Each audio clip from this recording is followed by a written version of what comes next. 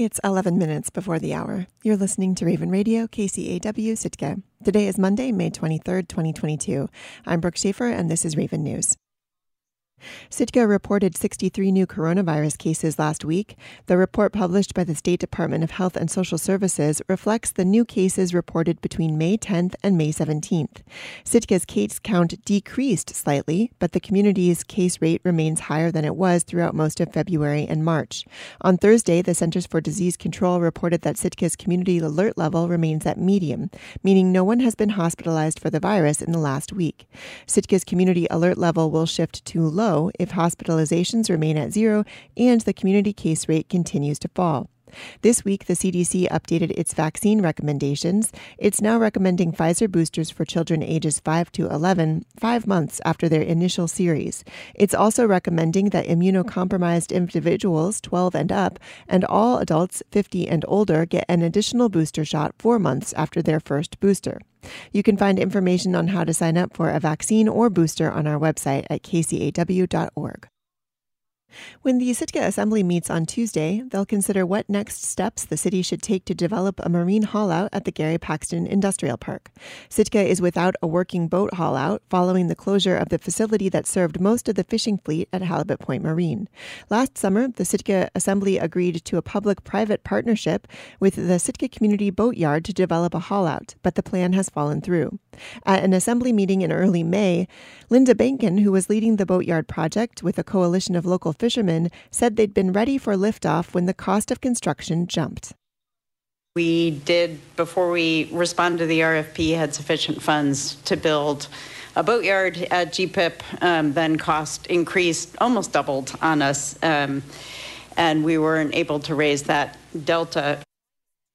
Bankin said they'd already finished a lot of pre-engineering and design work, which they put on hold when they relinquished their lease with the city. She said they supported the city's efforts to find money for the haulout, but she hoped that work that the Sitka Community Boatyard had already done wouldn't be duplicated.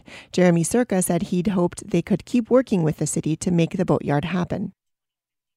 We'd just hate to see that work lost at this point. We have money into it, and so if there's any way that we could work together with the city, we don't really care who builds this or even who operates this. The key is that we do not create something that can be lost. Circa said that right now, the closest haulout in Wrangell won't be hauling out any more boats for at least a couple of months.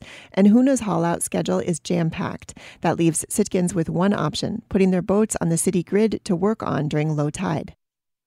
And if you guys know anything about that, that is, there's a lot of liability there. So we got to think about that. We got to think about boats hitting rocks. We got to think about us willing to donate our time and money to see this happen with not really any profit to be made out there. At the meeting in May, the Assembly unanimously approved an application for an $870,000 Denali Commission grant to fund a concept design and environmental assessment for a haulout at the park. On Tuesday, it will discuss its next steps in addressing the needs of the more than 600 commercial fishing boats in Sitka. The status of the Mount Edgecumbe volcano near Sitka has changed from dormant to historically active. The Alaska Volcano Observatory updated Edgecumbe's status on May 9th, but it doesn't mean that the crater is any closer to an eruption, if at all. KCAW's Robert Woolsey reports. A lot of people in Sitka have become used to calling Mount Edgecumbe dormant, but that term really isn't used by geologists. It's a word that isn't very well defined in volcanology. It doesn't have a lot of specific meaning to us, and instead we tend to talk about volcanoes with how recent or long ago it's been since they were active or since they had an eruption. Cheryl Cameron is a geologist with the Alaska Volcano Observatory in Fairbanks. Mount Edgecumbe was formerly known as a Holocene volcano since the geologic evidence of its last major eruption dates from the Holocene era, around 12,000 years ago. The AVO now classifies Mount Edgecumbe as historically active. And for this term of active, this flavor of active, we don't require that a volcano has had an eruption. So volcanoes can get put into this category through having had a recent eruption or a suspected recent eruption, or they've got a period of deformation or seismic activity or fumarolic activity that we think reflects accumulation of magma in the crust below the volcano. A recent eruption usually means within the last 300 years, but the AVO recognizes that native oral histories indicate an eruption history that goes a few hundred years beyond that. Nevertheless, being classified as historically active doesn't mean that Mount Edgecombe is about to erupt. Rather, it's going to get more attention now from the Alaska Volcano Observatory. Cameron says a geophysical team is on the ground in Sitka to do a temporary seismic installation on Kruzof Island that includes a global positioning system. The GPS can provide data in real time about any deformation of the crust that might be happening, rather than waiting for a satellite to pass overhead, which happens only once every 12 days. Not that the AVO wasn't paying attention before, but there are over 50 historically active volcanoes in Alaska. Cameron actually grew up in Sitka, and the seismic swarm in April that got this ball rolling may have gone unnoticed, but it didn't. Because my brother sent me the earthquake location, and he said, "Cheryl, what's up with this?" And I said, "Well, gosh, let me ask the seismologist." And I asked the seismologist, and the seismologist said, "There's a swarm." And, of course, we still needed to do more work and further analysis to determine if the earthquakes were, some sort of rather mundane tectonic processes or if they're related to the volcano. Cameron says that the Alaska Volcano Observatory is making plans for a permanent seismic installation on Mount Edgecombe, and that any volcanic activity would likely come with plenty of advance warning. "We don't want people losing sleep over it," she said.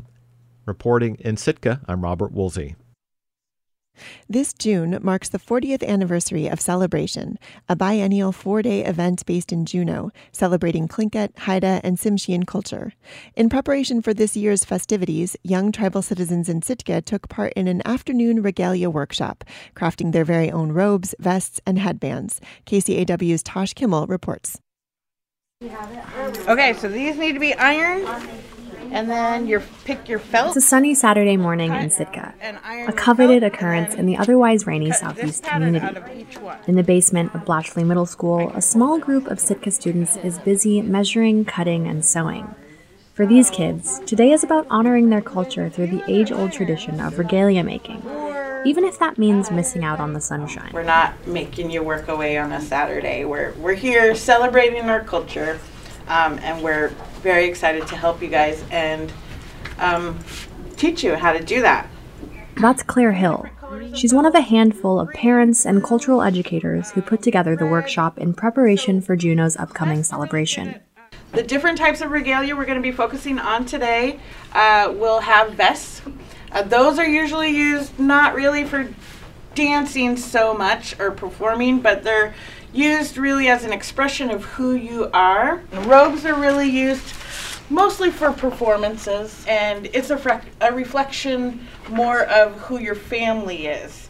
A little bit of who you are as an individual, but you're representing your family, and that's going to be visually expressed on your robe. While attendees will walk away with their own vest, robe, or headband, Hill says the workshop is about more than just the tangible pieces of regalia. The person that's wearing the regalia is really for them to showcase who they are, the family they come from, the people that they are from. Regalia is something that we must respect. It's a part of our history. It has symbols of our different clans. So it's something that's very honored and it's very respected. As someone who came to regalia making later in life, Hill has made a point to include it in the upbringing of her own child. I want it to just be what he knows. It's his normal. To be very proud to wear his regalia. And I think that's really important as far as establishing self-confidence. It's very important for me and a lot of other parents that I talk to. Kids mill around the classroom, eagerly taking measurements, cutting fabric, and picking out the form line drawings they'll use in their creations. For middle schooler Jason Miller, this was his first time making a robe. I'm Yanyedi. My Tlingit name is Geshua. I'm gonna have a red wolf design and then a red border. The main color is going to be blue. Do you want to show her your design? Yeah, my design's over there. It's going to be a wolf. Oh, wow. Did you make that? No, I just found it over there. The group will meet once more to finish their pieces, and later this summer, they'll proudly display them at Celebration, where, with any luck, the sun will be shining. Reporting in Sitka, I'm Tosh Kimmel. I'm Brooke Schaefer, and this has been Raven News. And now, taking a look at the weather for Sitka for today, Monday, May 23rd, 2022. Today, cooler, numerous rain showers in the morning, then scattered rain showers in the afternoon. Highs in the lower 50s, southwest winds around 10 miles per hour. Tonight, cloudy, scattered rain showers, lows around 40, south winds around 10 miles per hour. You're tuned in to your community radio station, Raven Radio KCAW in Sitka. Good morning.